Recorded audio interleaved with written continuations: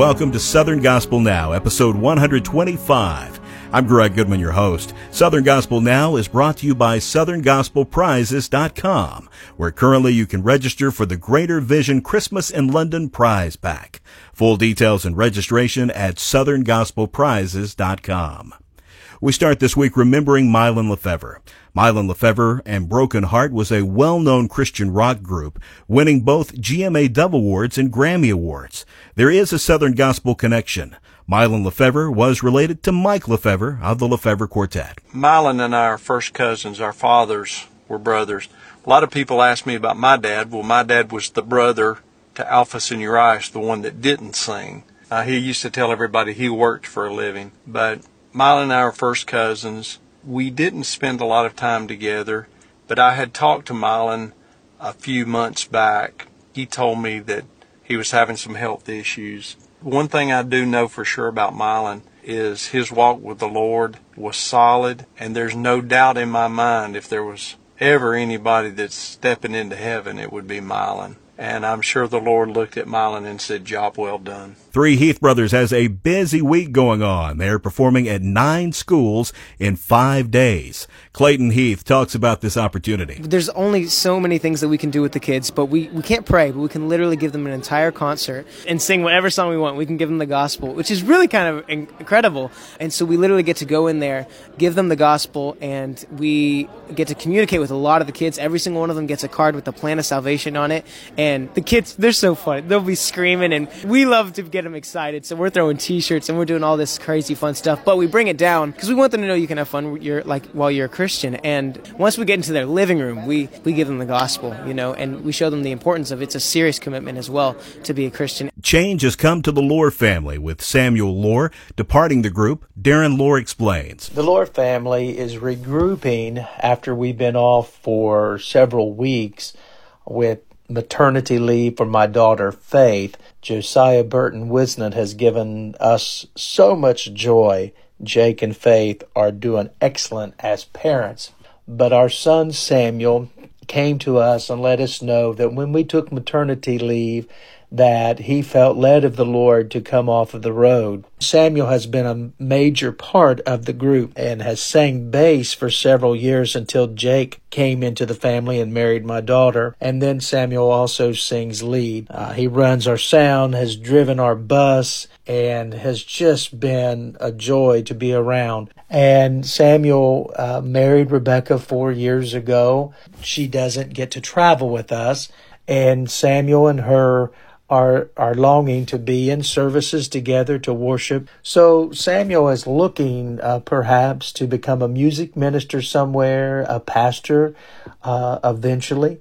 And he's very prayerful right now that the Lord will direct him and Rebecca. Our best to Samuel Lohr as he makes this transition.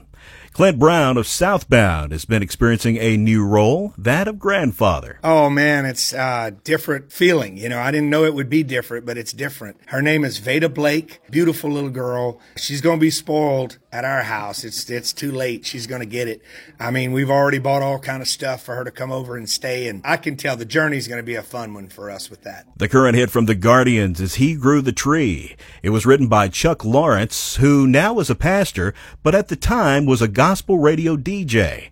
John Darren Rousey tells us the full story. But it was written by my pastor back in the early 80s, and we were friends. I was only 15 years old at the time.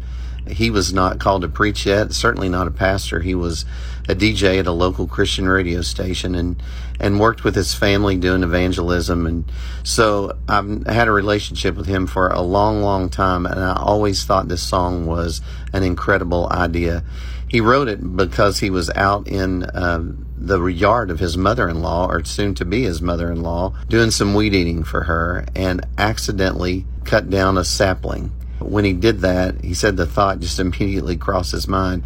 That would have been a humongous tree like some of these others that you can see around us. And the Lord brought it to his mind that that's exactly how the cross started. Tribute Quartet will release Quartet Tribute Volume 3 on October 6th.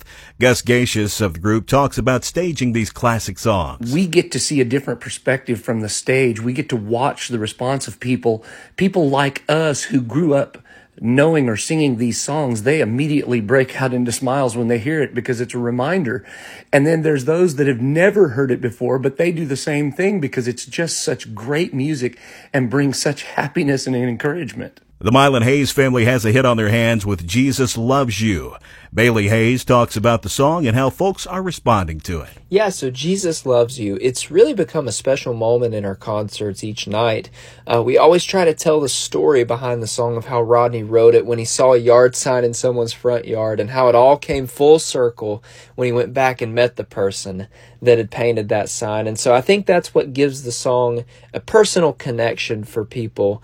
And not only that, the message that Jesus loves you, it's such a universal message, and it reaches into every situation and everyone's circumstance and encourages them that Jesus really does love them. And, you know, the whole point of this song is living out our faith and telling the world by how we live that Jesus loves them. The National Quartet Convention is right in front of us. Joseph Habedank says it's his favorite week of the year. It's got a really special place in my heart. I started going when I was about 13 years old in 1998.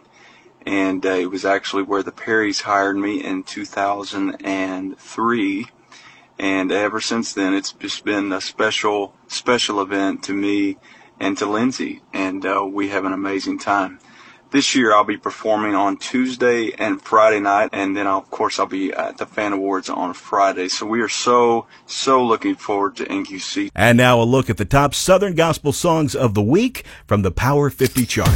Number 5. All Things, The Sound. I can do all things through Him who strengthens me.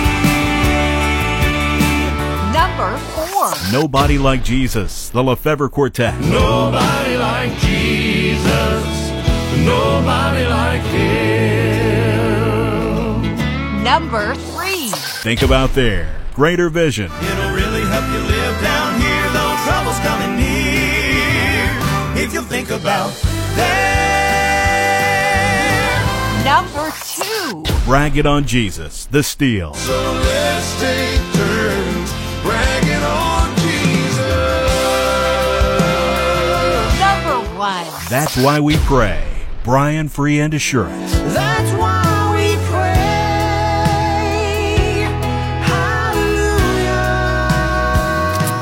Brian Free and Assurance has claimed the top spot for 2 weeks in a row. Congrats to them. Well, that's our look at Southern Gospel News for this week. Our report is made possible by SouthernGospelPrizes.com. We'll pause Southern Gospel Now next week as I'm on location for coverage of the National Quartet Convention. I'm Greg Goodman. Be sure to love your neighbor, and I'll see you soon with another edition of Southern Gospel Now.